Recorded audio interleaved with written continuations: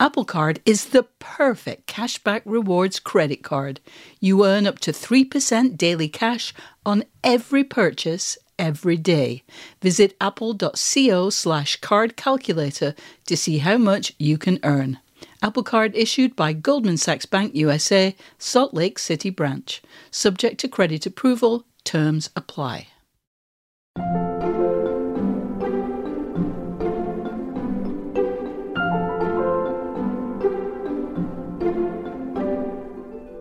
When I'm working on a song, I try to put myself in the shoes of somebody who's listening to that song. It's like making a painting. You draw what you have, what you see. But in here, you don't see it, you hear it, and you feel it. Welcome back to Working. I'm your host, Nate Chinen. And I'm your other host, Isaac Butler. Isaac, whose dulcet tones did we hear at the top of the show? We heard the mellow and beautiful voice of Peter One. He's an extraordinary singer-songwriter from the Ivory Coast who now lives and works in Nashville. And why did you want to speak with Peter One? Well, here on Working, we're really focused on the creative process and craft and not as much on biography, but I would be lying if I didn't say that his life story is part of what hooked me. So in 1985, way back in 1985, when the Atari 2600 was the home entertainment system of choice, Peter One and another singer-songwriter named Jess Sa B released an album called Our Garden Needs Its Flowers in the Ivory Coast. It's this really gorgeous blending of kind of West African music and 70s American folk country, kind of the Laurel Canyon sound, Mm-hmm. Flower garden, but today we change. Funny garden, the zoos have succeeded. It was highly influential in West Africa. It made them big stars in that region.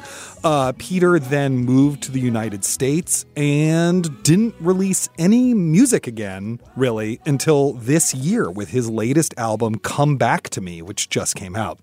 In the meantime, he's been raising a family. He's been working in the nursing field to support them. And, so I was really interested in that and interested in what it's like to return to a creative career in your 60s.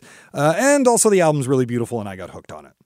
I saw Peter One at the Big Ears Festival in Knoxville this spring. And it was one of those things. He had multiple shows and you couldn't get near any one of them. Really? There was this real sense of like, you have to see this guy. Yeah, I haven't seen him live. What's his live show like? Is it really good? I mean, it's as transfixing as you would imagine. Got it. Yeah. He really knows what he's doing.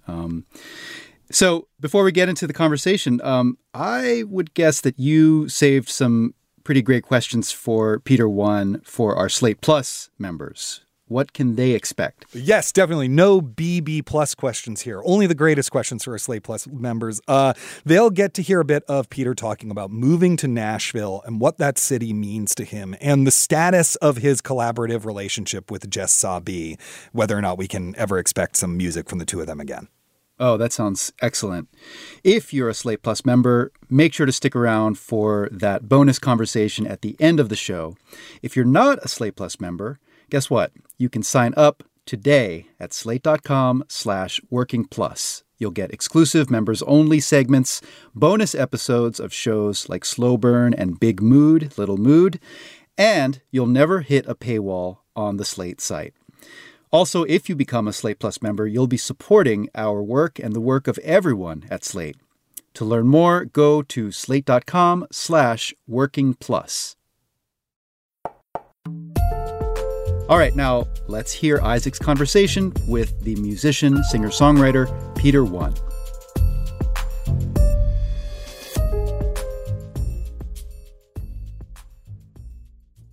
Peter One, thank you for joining us on Working to talk about your process. Thank you, Isaac. Thank you for having me. So first, we should, of course, probably acknowledge that there's been a 30-year gap between your previous album, Our Garden Needs Its Flowers, and your new one, Come Back to Me. During that time, you moved to the United States, you were working in nursing, you had a family. Were you also playing music privately and writing songs that whole time? Yes, I was writing. I've never stopped writing songs. As a matter of fact, soon as I got to the U.S., I started educating myself. And the first thing I did is to start building my home studio. So this helped me stay in touch with music all the time, writing songs, listening to new music, and finding out to, work on old songs, new songs, and revising, everything. I've always been in touch with music all the time. So. What's the oldest song in terms of when it was written on the new album? The oldest one is Bonne Année. Oh, okay. Yeah, Bonne Année is a song that I wrote in 1980. Oh, wow. Yeah, in just a few minutes. Oh, really? Bonne année, bonne année.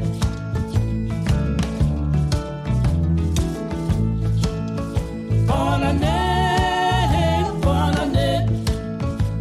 My friend and I, just Adi and I, we were doing just radio shows, television show on the national television station in the Ivory Coast.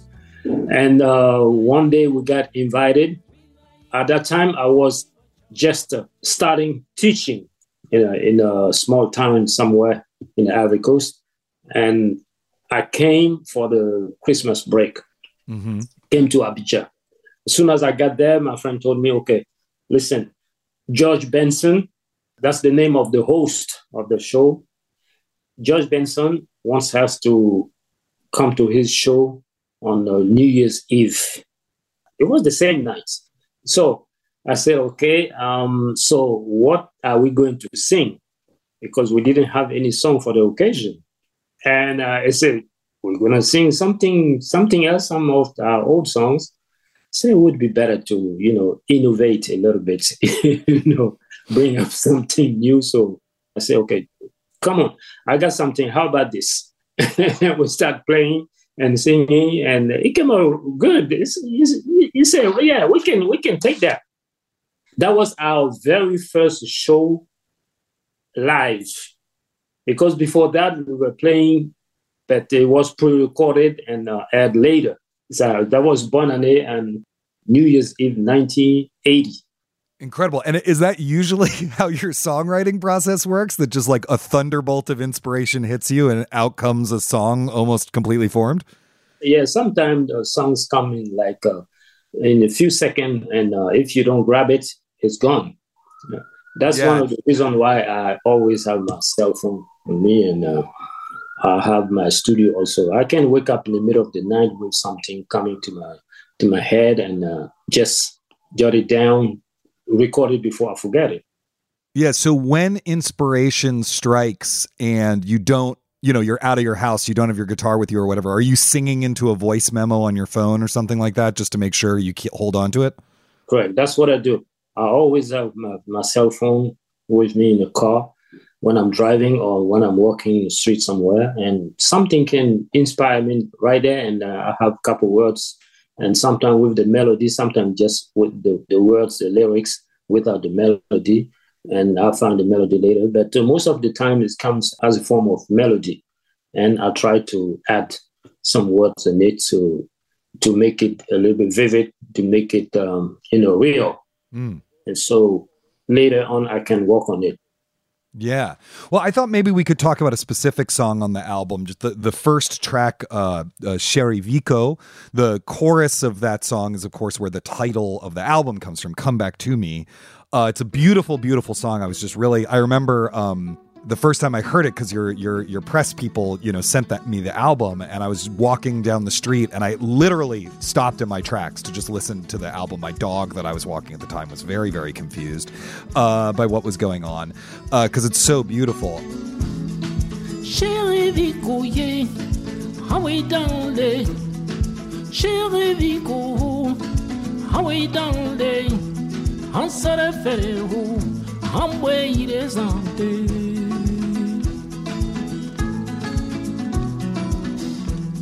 Can you just talk a little bit about the songwriting process for that track? Where did it begin for you? Was it with the guitar line or the chorus, or were you in your car? You know, where did it start?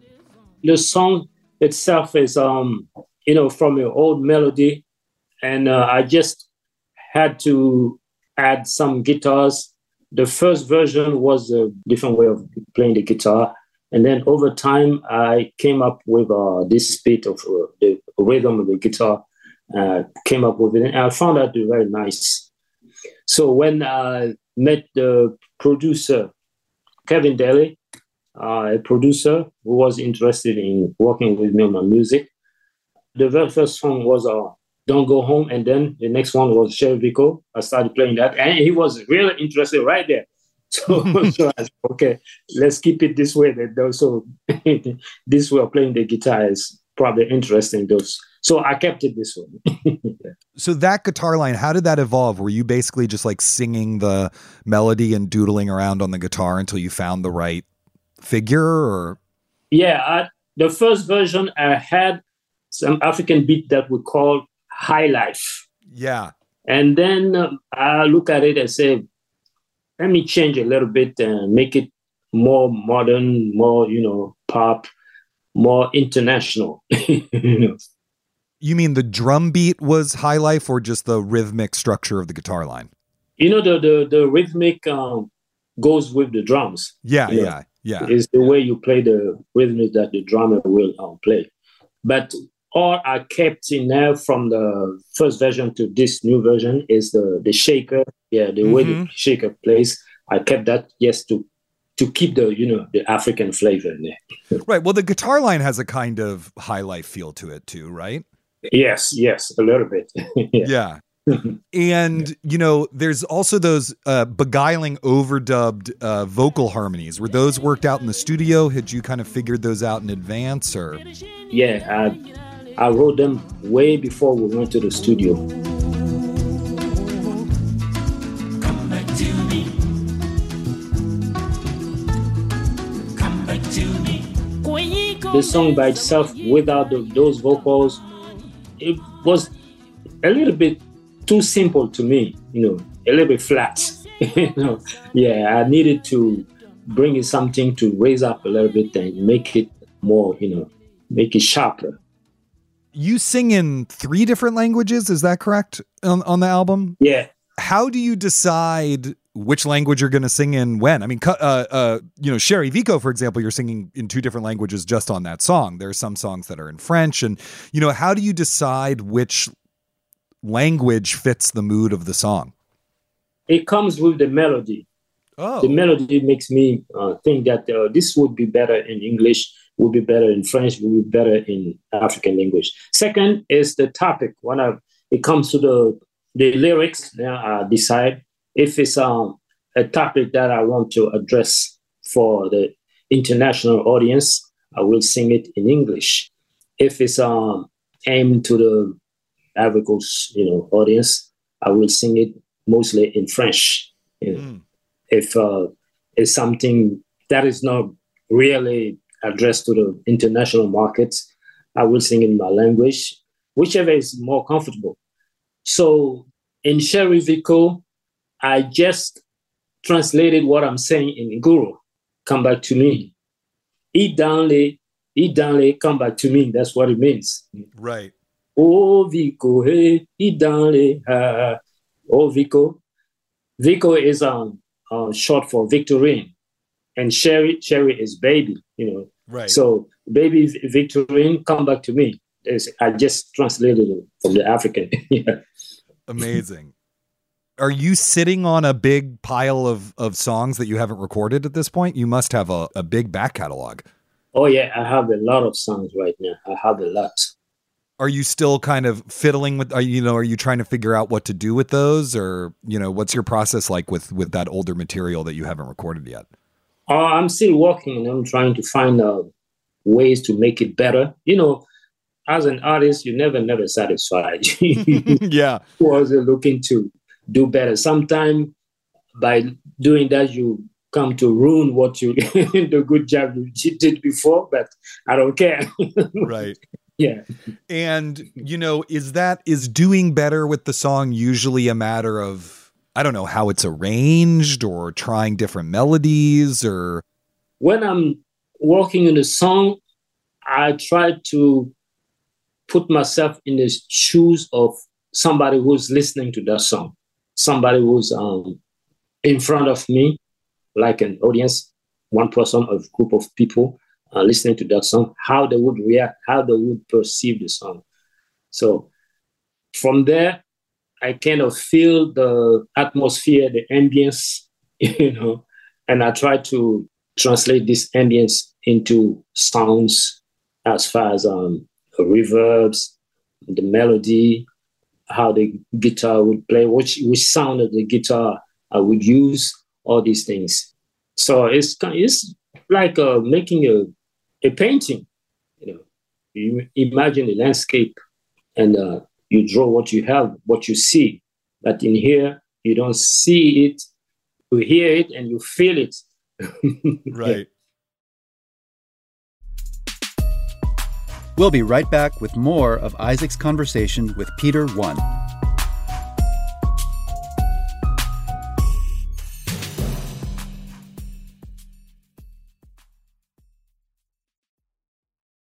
Apple Card is the perfect cashback rewards credit card. You earn up to 3% daily cash on every purchase every day. That's 3% on your favorite products at Apple, 2% on all other Apple Card with Apple Pay purchases, and 1% on anything you buy with your titanium Apple Card or virtual card number. Visit apple.co/card calculator to see how much you can earn. Apple Card issued by Goldman Sachs Bank USA, Salt Lake City branch. Subject to credit approval. Terms apply. Hey listeners, Isaac Butler here. I just wanted to say that we really want to hear from you. Every other Thursday, we have this extra show called Working Overtime, where we answer listener questions, give advice, kind of explore some of the topics that come up in our interviews, things like that. So please tell us your creative challenges or your ideas for guests or your triumphs, your failures, whatever it is, and let us help you. Drop us a line at working@slate.com. You can also send us a voice memo to that address or give us a ring and leave a voicemail at 304-933-WORK. And while I've got your attention, if you happen to be enjoying this episode, don't forget to subscribe to Working wherever you get your podcasts. Okay, now back to my conversation with Peter One. Are there friends or family members that you kind of play songs for to get their opinion of them while you're working on them?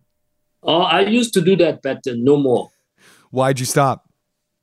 First of all, some will ask you to, can you copy this? Can you make a copy of this for me? And when you do that, by the time you finish, your music is out there. Oh, got it. Yeah. That's one reason. The second reason is when there's a song is not totally built yet with the instrument, with everything. Yeah. Just by the guitar and the vocal, the full extent of what you want to express is not always possible.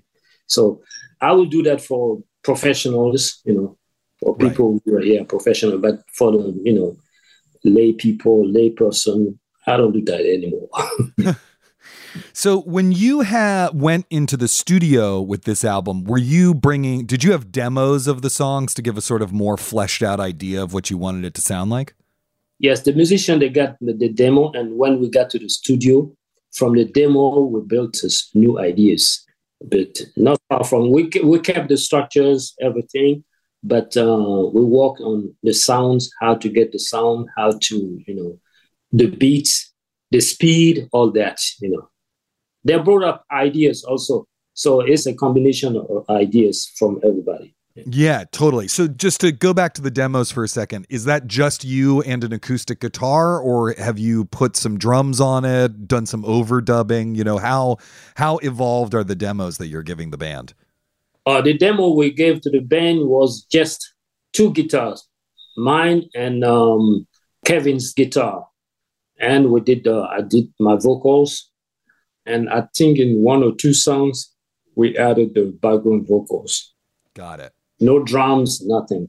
Right, got it. And you said that, it was really a collaboration with the studio musicians. Were there any songs on the record that changed really dramatically from how you had originally conceived them based on that collaboration?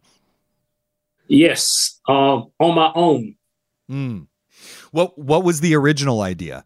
The original idea was a very pop song with a strong lead guitar, like beef guitars in some spaces,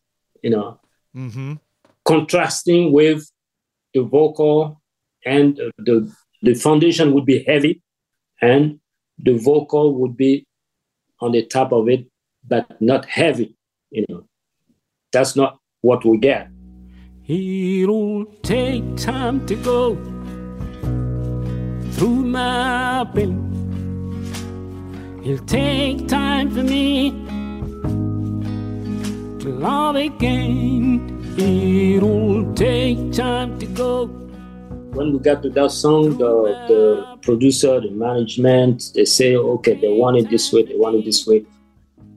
We haven't discussed that in advance, so we didn't have time to discuss that anymore.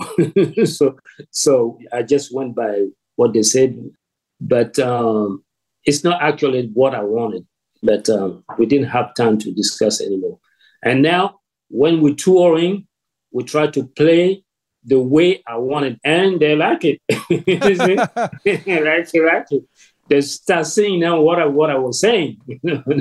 Oh, wow. Amazing. So, well, if you put out a live album, you can have the alternate version. Yes, that's right. That's right. Yeah. So your album was co-produced and engineered by Matt Ross Spang. And you were, of course, the other producer. You co-produced it with him. What do you look for, or what maybe makes an ideal, producer-artist relationship? From my experience, from what I've been doing so far, a good producer is, first of all, somebody who's good at engineering sounds, how to use the mics, how to use the console, all that to get the sound that you need. And it should have a good background music also. Not necessarily, a very good player, but background in the sense that he listened to a lot of music, listened to different music. He has, experience of the way the different music are recorded, because each music has its best way to be recorded to, really express the deep meaning of that music. So a good producer should have that, and a good producer should be open to suggestion, as is should be able to make suggestions also. Mm-hmm.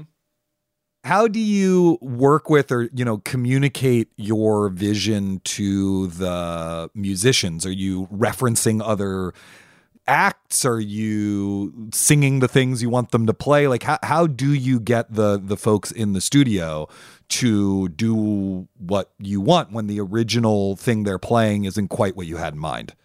The first thing is I let them play the way they feel it. Mm-hmm. On the demo, from the demo, I let them express their feeling.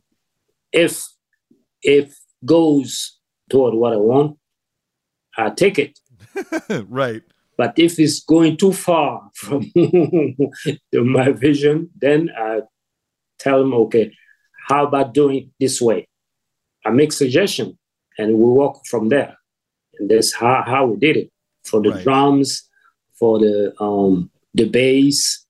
For the guitar, lead guitar, we didn't have much to say, because the lead guitar was already immersed in that in that music already. I don't know how he did it, but he was in there already.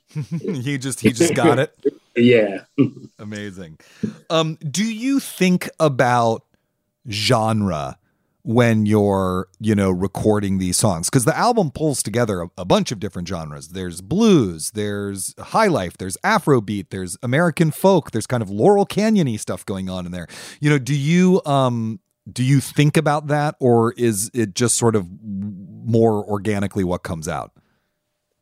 I think about that, but not too much. because music is music. Right. And it's also my background. I grew up and I've listened to different music, and I choose to do this kind of music that is relaxing, that's music to be listened to. It's not for dance, like most of African music that are made for dance. Mm-hmm. I choose to do that.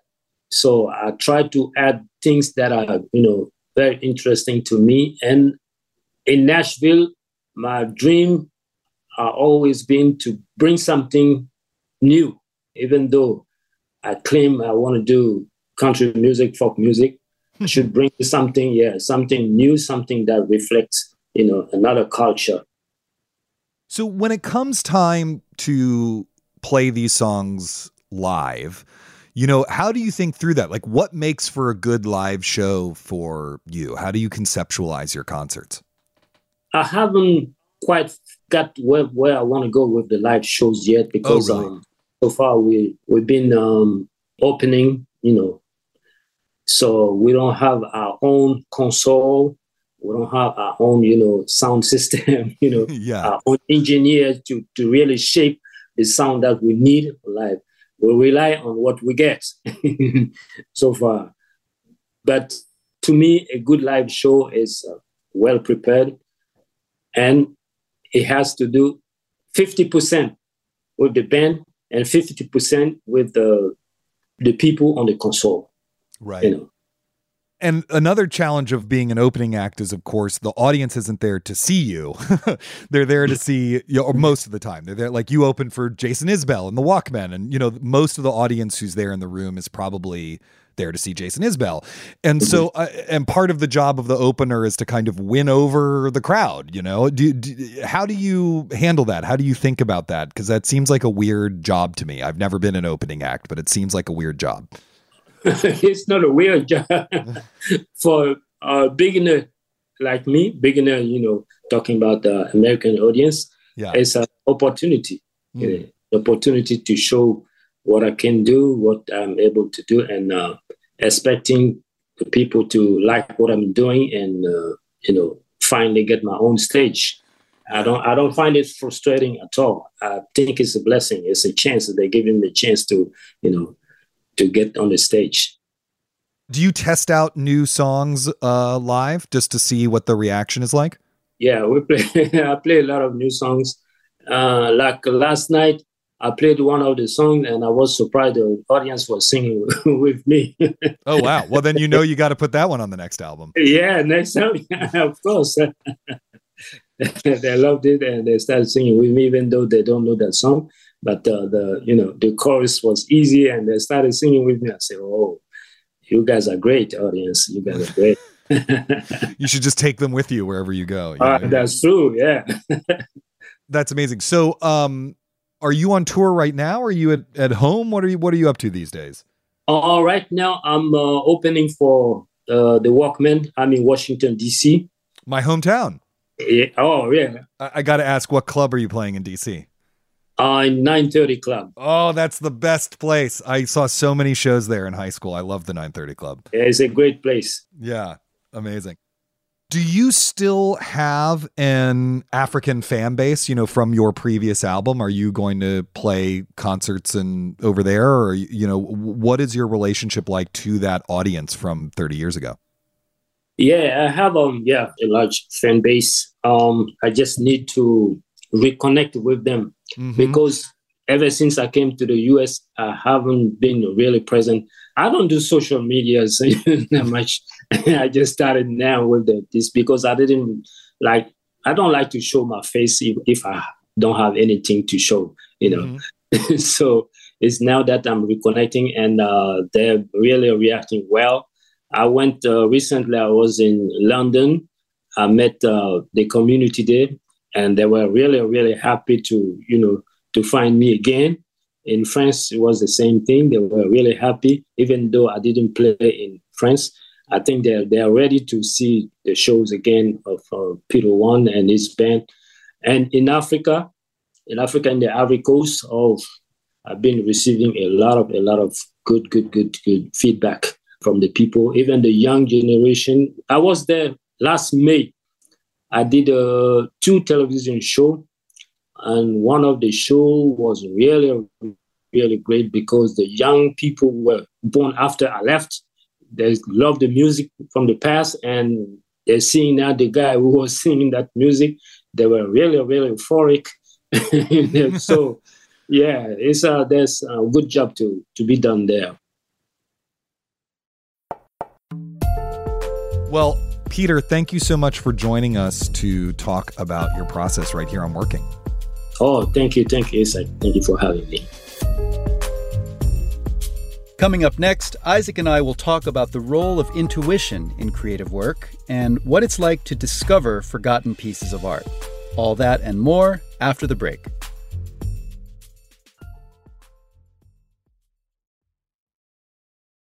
Isaac, that was a beautiful conversation with a guy who seems like a genuinely beautiful person. You know, his music conveys so much about his personality. There's the sensitivity, the humanity, maybe some of his humility and resourcefulness. But, of course, it doesn't tell the whole story. So the first thing I'd like to ask you is whether the Peter One you interviewed was the Peter One you were expecting. Yes and no. I mean, his press reps had told me in advance that, you know, he's a quiet guy. He's a quiet, sensitive guy. And that's the kind of tone he's going to bring to the interview. And so I was expecting that. And I think that sensitivity is a real extension of his personality that shines through in both his music and in our interview. The part that was, I don't know that if it's a surprise, but this was the thing that I found really interesting is the layer of real confidence that lies behind that. You know, he's not quiet because he's an introverted guy who doesn't know what he wants and he's just hoping to get by. Do you know what I mean? And some artists are like that, and that's fine. I'm not criticizing that. I'm just saying that, you know, he has a vision of what he wants to do musically and in his career, and he's pursued it in a really, really serious way. You know, we often associate that with a kind of exuberant, extroverted personality, you know, whereas I interviewed someone like Yola. I interviewed Yola for this show, and she's someone who's like a very charming, bubbly extrovert, but she also brings a lot of collaborators into her songwriting process. Her songwriting process is way more one of discovery, unless I know what I want to do in advance and stuff like that. And so it's just interesting that personality types and creative processes don't necessarily align 100%. You know, there's a moment in your conversation that so perfectly illustrates this when you ask him what he looks for in a producer, and his first answer is basically like, I need somebody who knows how to work the equipment so that they can capture what I'm doing, you know? He's not necessarily looking for input. He's kind of like, just, you know, capture it as beautifully as you can because this is what it is. Yeah, totally. And, you know, there's lots of different producer-artist relationships, right? There's like, you think about like Brian Eno and Talking Heads, where he's really going in and uprooting their sound and is eventually credited as a co-writer of the songs on Remain in Light, you know? And then there are producers where it's much more about just trying to capture the artist's vision as cleanly as and clearly as possible. You know, hearing him talk about his process too, I was really struck by the premium that he puts on intuition. You know, there's another answer to one of your questions where he says that he tries not to think too much. Right. So, you know, there's obviously a lot of study and experience and expertise that feeds into his music. But what do you think about his natural inclination toward not overthinking? Is this just a personality type that we encounter, you know, across the arts?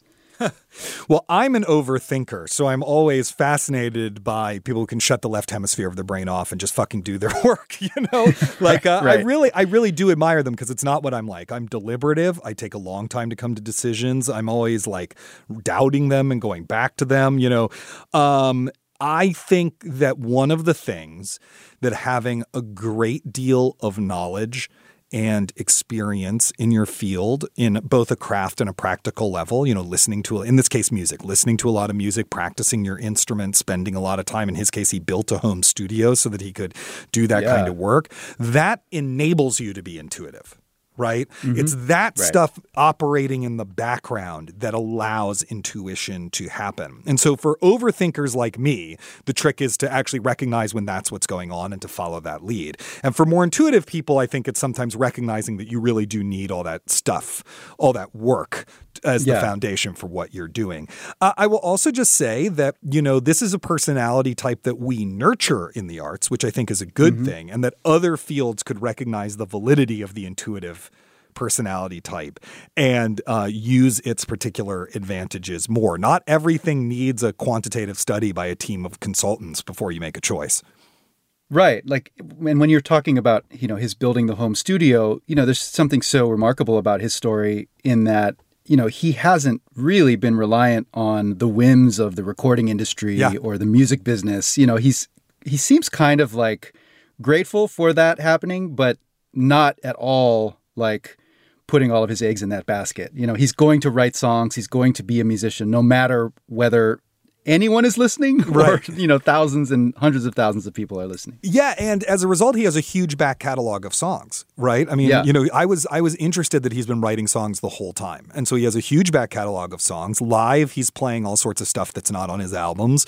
The business stuff had to be in the right place for him to make the choice to switch careers, right? That's the practical side, right? But the entire time he's been making his art, whether or not anyone was buying the album or whether there was even an album to buy. Mm-hmm. Yeah. Well, I wanted to ask about his choice of profession outside of music. I think it's kind of remarkable that when he was seeking to, support himself, he didn't decide to teach guitar or go into, writing jingles or teaching music education. And, there was nothing related to music in his occupation. He went into nursing. And it's clear that while he takes considerable pride in his work, he's not a prideful person, it seems. He seems really pragmatic and patient, and as we said, he won't subject himself to the whims of, these outside forces. So you've encountered so many different kinds of creative types, both on this show and just out in the world. And I wondered if he reminded you of any other examples in this respect.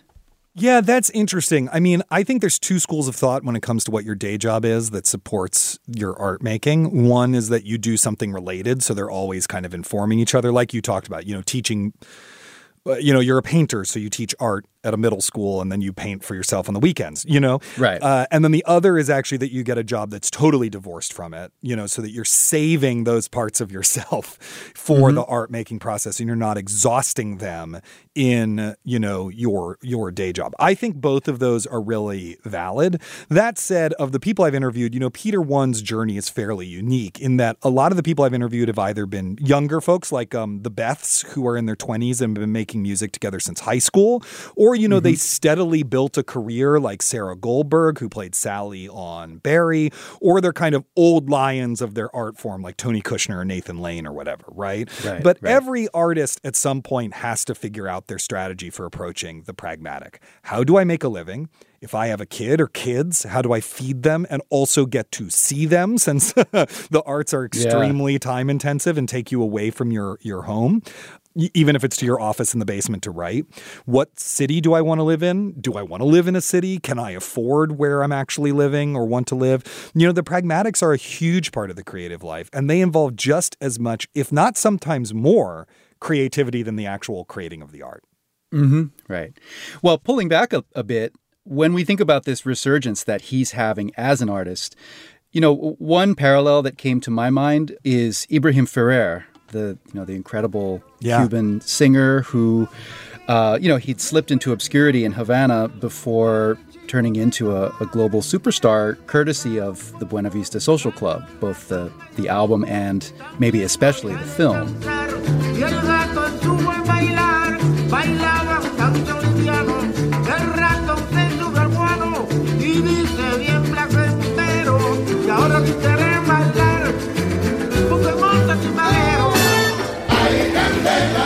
Now, that's not a perfect parallel, but you can see why that's where my mind went. Your conversation really it touches on this, but I wonder if you could say more about the machinery of cultural discovery and let's be honest, commodification that propelled Peter One, this wonderful artist, back into the spotlight? Well, I'm definitely interested in hearing your thoughts on this as well, because as a critic, you're constantly reviewing these kinds of reissues and rediscoveries and thinking about them as a music critic. But I will say for myself, I have very romantic feelings about the rediscovery industry. I love the machinery of, cultural rediscovery. I'm a total sucker for it. I love the New York Review of Books editions and Valancourt and Tor Essentials, which are bringing back the neglected classics. I love Numero Group. Are you a Numero Group fan? Yes. They go and they find these local soul labels all over the United States that never had national distribution and put together a sampler of their best work. The first theater company I worked for after graduating college is the Mint, which rediscovers neglected plays. There's something about that is so pleasurable. I agree there's a commodification aspect to it, but I'm a sucker for it. I love the idea that nestled in the cracks of our, cultural firmament are these gems that are just waiting for someone to notice them, for the metal detector guy sweeping the beach to dig in and see that there's a lost Krugerrand down there or something. I mean, to me, if I had to put my cultural critic hat on, I think that part of it is about our own desire as the individual consumer and audience member to not be forgotten, particularly to not be forgotten after our death.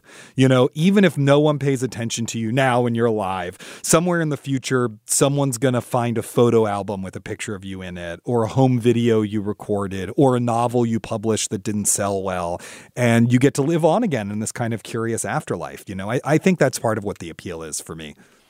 Hopefully it's an unpublished novel and not a series of tweets. Yes. Someone digs in and they're like, what? Why did this guy post all these images of Leonardo DiCaprio pointing at things? What is the meaning of this?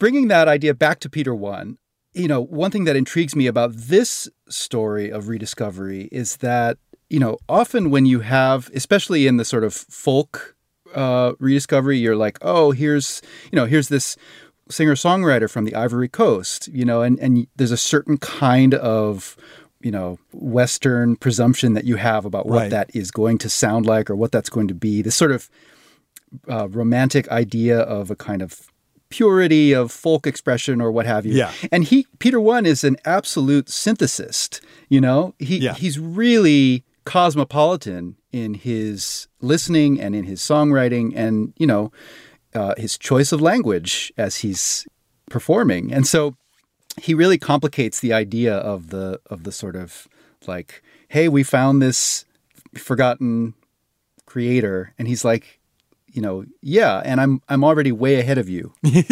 Yeah, totally. I love that. That is all the time we have for today's show. Thank you, Isaac, for this wonderful conversation. And before we go, just one more reminder that if you join Slate Plus, you'll get to hear all of our episodes ad-free. You'll also get to hear exclusive segments on the show and a lot of other Slate podcasts. And you'll get to hear entire bonus episodes of shows like Slow Burn and Big Mood, Little Mood. And of course, you'll get full access to all the articles on Slate.com. You can sign up today at slate.com/workingplus. Thank you to Peter One for being our guest this week, and thanks to our producer Cameron Drews, who keeps us from sliding into both obscurity and mediocrity. We'll be back next week with a very special encore presentation of my conversation with Hannah Boss and Paul Thureen, the writers and co-creators with Bridget Everett of the hit HBO show Somebody Somewhere. Until then, get back to work.